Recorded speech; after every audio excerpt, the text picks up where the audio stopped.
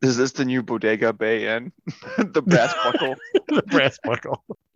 They get an actual German to play a German guy in this movie. Yeah, yeah. I want Pinhead to, yeah, just manhandle someone's fucking ham candle. What? Did that voice say what? Man, I have no idea what they're talking about. What the fuck is happening? Our what is Our gone? I what mean, I gone? know, I'm Yeah. sorry, I keep saying this, but what? Oh, Oh, oh my God, dude.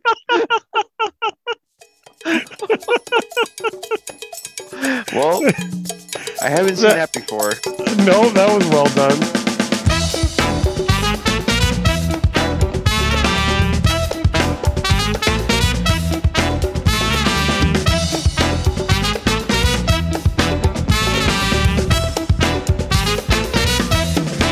Welcome to the Reviewed to Death podcast. I'm Marcus.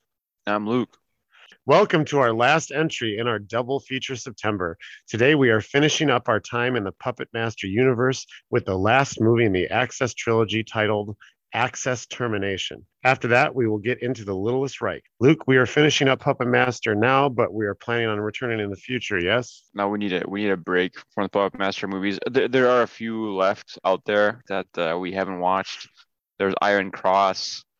There's a couple others. There's Dr. Death. yeah, there's one that they're making right now. So Yeah. we'll come back to this at some point, but for right now, yeah, we're gonna call it quits at the Littlest Reich. From IMDb user Goji Seb in December of 2017, Access Termination is the best entry in the series since Toulon's Revenge. Some idiot on here had the gall to call this movie the worst since Legacy, and that just baffles me. This is a stylish, well written, and well acted fun flick that delivers in ways the series hasn't done in a long time. What do you think, Luke? Does Goji Zeb know what they are talking about? Man, Goji's must have watched a different movie. Puppet Master Access Termination. So the end of the Access trilogy here. No, it's not good. It takes place in 1942 now in LA. For a second there, we see Danny and Beth back, and then they're hilariously just immediately killed off. Just they just get Immediately get killed in a yeah. hail of horrible CGI blood squibs. They fell in love with the CGI blood in Rising, and then they definitely keep that here, and it sucks. It just looks like a video game. Whenever someone gets shot, it looks Yeah, like shit. my thought was like it looks like a comic book almost. Yeah, but it doesn't Like look good. no, it doesn't look good at all. Yeah, it looks really bad. So anyway, Dr. Ivanov is our new puppet master. He's psychic. Half the people in this movie were psychic. Everybody had special powers. It was like the Ev- X-Men. Everybody and this actor, his character is supposed to be Russian, but he's got a full-on English accent. Yeah, he doesn't even try. So it's him, and then they're going up against a new batch of Nazi bad guys. There's two main ones. They're both also have special powers. There's a psychic, and there's a guy that uses horrible CGI to torture people pretty much the entire movie. Yeah, Um, you get like a flash of pink and purple, and y- then nothing, and you're just supposed to like I don't know, pretend that he's yeah, doing something. people just screaming whenever he's doing stuff. Like, and now, I remember there's like a part where he's like, and now I'm gonna crush your teeth, and you don't see it happening. You just see a guy like screaming, and you see this weird CGI purple stuff flying around him. So anyway, those guys have the remaining three Nazi puppets from Rising. So you still have Blitzkrieg, the little tank guy. You still have Wehrmacht, little werewolf, and you still have Bombshell, the lady that looks like a little Ilsa and shoots machine guns out of her little boobs. That's pretty much the whole movie. It's the our little person puppet master and the puppets that we know. I thought the Nazi puppets at first looked a little bit off, and then by the end of the movie, they looked better to me. I don't know what that was about. So there's a character called Georgina Vale who I think is from Louisiana because she's got kind of like a Creole slash Cajun, I can't tell which one, accent. Slash voodoo thing going on. Yeah, yeah. And she does sex magic, which does absolutely nothing except for give her an excuse to get naked. It It's doesn't seem particularly effective either because it never works. yeah, it never works. Doesn't do anything. She dances around naked. Her accent comes and goes. Also, faces. so many people making faces because they have to portray like they're doing psychic stuff, and the movie doesn't have the budget to, show us anything. So there's just a lot of close up of people making some crazy ass fucking faces at each other, and it's pretty funny. Through the majority of this movie, there's 2 or 3 times there's these giant exposition scenes where people talk for a long time, and It's none of it so makes any sense at all, and it's so boring. it's so talky. It's so fucking talky. For how long is this one? It's not. I It's think only it's like not long. 75 minutes long. Yeah, it's an hour and 15 minutes. Yeah, it's so fucking talky. It takes forever to just like Axis Rising. It takes forever, even longer to get to the point. And then the last 10 minutes are pretty sweet. Yeah, I enjoyed it. I enjoyed the last 10 minutes. It left me wanting that for the whole movie. Like if they could have just given me an hour of that, I would have been Yeah, fine. It would have been that my favorite one since part 3. agreed. All of a sudden the CGI gore gets toned down and the practical gore gets turned way up. They let Blade be Blade, like you Yeah, said, they let him and be Blade. Blade gets to be a badass again. he butchers some Nazi dudes. Like he jumps out of a guy's chest at one point. Six shooter though, a 6 shooter was useless in this movie. He was only around for like 10 seconds, and he like Yeah, pops out of the box, shoots a few people, and then just collapses. he didn't do much in the last one either. And I was reading a little bit about this, and he's well, not surprisingly, the hardest to animate and Yeah. the hardest to work right. So yeah, they used him sparingly because the money just wasn't there. So he just kind of shows up for a second, still not the right laugh, which bugs me, and then he just goes away. So final thoughts on Access Termination, Luke. Okay, out of the Axis trilogy, I'd probably put it in the middle, which is not good. Yeah, the whole trilogy is not the greatest watch. I do feel that they do get better as they get through, but there's no reason to watch any of these. Which brings us to our next one, The Littlest Reich, which is not a Full Moon Features production. It's another reboot and like a full reboot. Charles Band is an executive producer, but it's made by a different movie production studio altogether. And this one has some money behind it. For our imagery reviews, I was trying to find the budgets for these things, and for these later Puppet Masters, I just can't find them. But I'm assuming they're very, very small. They For have this to one, be. yeah, they're under $1 million for sure.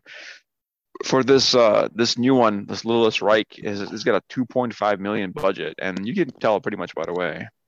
Yeah, the credit scenes are much better. The cinematography is better and the acting's better. Right off the bat, we're pleasantly surprised to see the man himself, Udo Kier's in this movie. Yeah, man, Udo Kier. It was cool to see Udo Kier in this. Man, he's a legend. It starts off as a flashback with him, and you later find out that he's Toulon, but I guess he's a bad guy now, part of the whole Right. reboot thing. And then it flashes forward to the present time, and that's when things stop making sense. Like Yeah. 10 minutes into the movie. So in that way, it feels like a Puppet Master movie, for sure. Because nothing's explained. They talk about the Toulon murders. He's like a full-on Nazi now. He was all about the Holocaust. 30 years later, and it's at his house or near his house. There's a convention centered around him and his puppets because he's known for these puppets that he sent all over the U.S. It takes place at this hotel called the Brass Buckle. So not the Bodega Bay Inn like we've been saying forever, but it's a new hotel now. And all these people have come to this hotel and they've brought their Toulon dolls to sell them because they want to make a lot of money. For whatever reason, these things start to come alive. There's a ton of dolls, guys. There's a lot of them, and they never introduce any of them. They don't tell you what these things are. They just show up and kill people that you've never seen before, and they're there and they're gone. So here's the thing. It's the first 50 or minutes or so are paced well. The reason they're paced well is because every 5 or so minutes, they just kill off another hotel guest that we've never seen ever. And then these murder scenes take a long time, and holy shit, are they gory? Yeah, over the top. And I was happy to have the practical gore back instead of CGI stuff, and the makeup is really good throughout each things. But some of these kills are fucked up. Yeah, it's the first time in a while that we watched the movie, we're like, yeah, this might be a little much. Plus, gore and kills do not make a good movie. Is it paced better than the others? Yeah, it is, and then the special effects are better. But yeah, we don't care about any of these people that are getting killed. No, you have no investment in it, and it feels like the filmmakers just wanted to get to a place where they could just go over the top with the gore, and they didn't think about anything else. I mean, if you really think about it, there's pretty much no story in this movie. There's a lot of characters in this movie, a lot of extras mostly that are getting killed and just slaughtered real in horrible ways. I don't even think I could tell you like an actual character name. We kept calling the main character Lieutenant Dangle because it's the same actor that played Lieutenant Dangle in Reno 911, that being Thomas Lennon. But Yeah. I couldn't tell you his character name in the movie. Yeah, they don't care about characters in this movie at all. It's a showcase for some of the gnarliest gore effects ever, and some of them look better than others. Some kills are inventive and cool. Some go way too fucking far, guys. Even for our standards here, and we like Yeah, we we believe it or not, we have a line, and that line yeah was crossed a couple times during the watching of this movie. yeah. You could easily say this is pretty tasteless a few times. Let's just say there's a kill involving a pregnant lady that again we've never seen before or met in the movie that goes about where you think it does, but worse. So yeah, just a fair warning. If you're squeamish at all, don't watch this at all. It's pretty And bad. getting back to these puppets for a second, some of them do look really cool. They There's a do. flying one with like a helicopter thing that's pretty cool looking.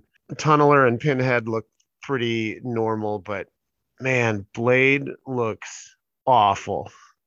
Yeah, they updated Blade. It's like we had this discussion. It feels like in these later Puppet Master movies, there's always some guy in the room when they're coming up with these movies who was like, "Hey, what would work really good here is if we completely change the character design of these puppets that have been around since the early '90s." And someone was like, "Yeah, let's do that," and they fucking turn out like bullshit. His face is totally different. The smile is gone, and Yeah, it's just like this sunken in face. yeah, and he's got hooks and knives that like jet out of his hands now. His hands open up like fucking Wolverine or something, and they spring out, and it's dumb. It's just dumb. And then the weird thing is that there's another puppet, which I don't know what this puppet's name is because they don't really Yeah, give us that, but he looks more like Blade, except that he's got like this cool skull head on, and he's more like Blade than the actual Blade. exactly. He looks really cool. Like he's got a basically a tiny skull, but it's like burned, and then he's holding a knife and he's holding a hook, which is what Blade should be doing, and that's not what our Blade is in this one. He's just I don't know. It's stupid. And yeah, there's so many robots that get introduced or thrown at us really and without any introduction as what are their names, what do they do. They're Yeah, just all of a there's sudden one they're that looks like the Geico Gecko. There's another one that's yep. just like an alien. There's a Jack in the Box. It's There's all one that weird. looks like Tunneler, but it's a teddy bear. it's it's a very random movie. It kind of feels like let's just throw as much stuff at the screen and see what sticks. And then in true Puppet Master fashion, the movie just sort of ends with a giant to be continued sign on it. Hey, not before though. We do see the reanimated skeleton of Toulon, who does look pretty fucking cool. I gotta mention that. But It does. It looks really nice. It's filmed well. There's good lighting, and the actor that was in the suit was doing a fabulous job. you know what it reminded me of, dude? It was the Tar zombie from the Return of the Living Dead. Remember that guy? The one that they Yeah, found in very yeah. similar. Yep. Very similar to that. Final thoughts on the Littlest Reich, Luke. Man, except for, a couple of those scenes which I really could have done without. I was as a horror fan enjoying myself, with all the carnage on screen, even though it was happening to characters couldn't care less about. But yeah, and then the last 30 minutes, the movie slows down for some reason. It's like they ran out of money or whatever. They couldn't keep that level going, and it just kind of drags, and then it just peters out, and then you start to think about how pointless everything was. What a way to end it. I and I can't say it. If you're a gigantic Puppet Master fan, I guess you could watch this movie. But otherwise, especially after watching this one after 13 other Puppet Master movies, it's really not necessary. Fucked it up. They fucked it up is right. But now it's time for Guess the Movie Title. Are you ready, Luke? Oh, yeah. Guess the Movie Title is the game where one of us picks a movie and tries to get the other one to guess the title. Listen and play along with us as we float through the filth of horror, sci-fi, and fantasy movie making. It's my turn this time. Luke, are you ready to revisit our summer viewing material? Oh, yeah, I'm ready. This horror movie is from 2004 and was inspired by a real incident in Maryland. It's alive! Something is lurking in the murky waters of Louisiana's swamplands, killing the unsuspecting locals. Medical examiner Sam Rivers and biologist Mary Callahan embark on a mission to shed light on the mystery. But before long, another devastating attack leaves the team of investigators trapped in the hostile environment, fighting to survive the relentless onslaught of a methodical pack of massive, genetically engineered flesh-eating creatures. Now, blood stains the marshes. What is terrorizing the bayou? Oh, man, for a second there, I thought you were talking about Hatchet. I'm like, oh, shit. Are we fucking talking about Hatchet? No, man, that would be easy. Hatchet is a great movie, by the way. Yeah, it is. The first one. Just the first one. Man, this seems familiar. I'm gonna need more though. Here's your first clue. This movie was directed by Mark Dupe, who directed and wrote the Spawn movie and also worked on visual effects for Jurassic Park, Hunt for Red October, and The Abyss. Spawn, like with John Leguizamo Spawn?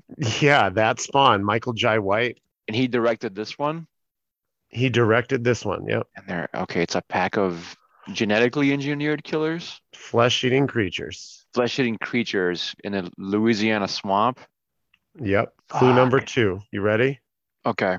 As you could probably expect, this movie was made for sci-fi. Okay. That should give you an idea of what kind of title we're looking at here. Sci-fi original? This is It's a sci-fi original.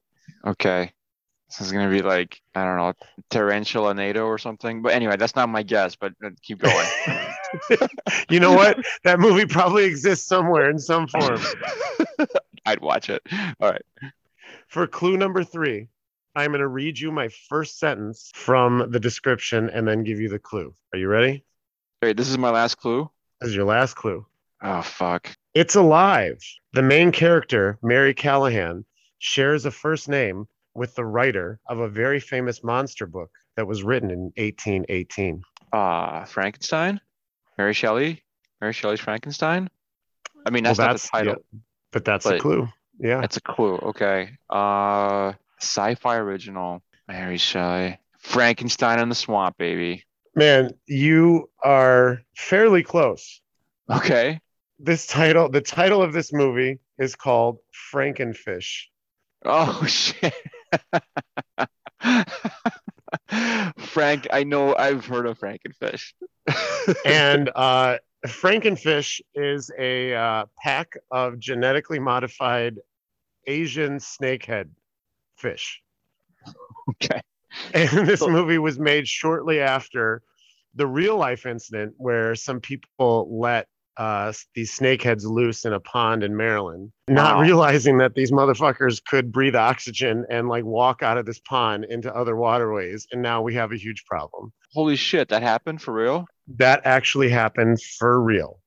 Oh my God, dude. Fucking people are the worst. This movie does have 2 sequels, believe it or not. Oh, of course it does. Part 2 is called Snakehead Terror, and part 3 is called Swarm of the Snakehead. The Reviewed to Death podcast is written and produced by the both of us. We release new episodes on Mondays and Fridays. Thank you to Groove Witness for the use of their music. You can find them at groovewitness.us. Check out our written reviews at the link in the description, and follow us on Twitter at Reviewed to Death. Thank you for listening, and Luke, tell us what's coming up next. All right, coming up next, since we're done with the franchise fracas, our longest one yet, we are going to restart our original format, which is how we started this whole thing to begin with about a year ago now. There's going to be just random singular horror movies. Me and Marcus are gonna come up with some lists, and we're gonna start next time with the movie Malignant, which is actually in theaters as of the date of this recording. We have some surprise bonus episodes coming up too, so look at that as well. Do check out our imagery reviews. We can go into a little bit more depth in there. Yeah, that's pretty much all I got. Later, Gators. That's fucking Charles Band. You pick it up. He's like, "Hey, want to be the next Puppet Master?" I fucking told you already, man. No, Jesus Quick. Christ! How'd you get my Calls number? 10 minutes later. "Hey, want to be in the next Puppet Master?" Oh my God, I'm calling the cops.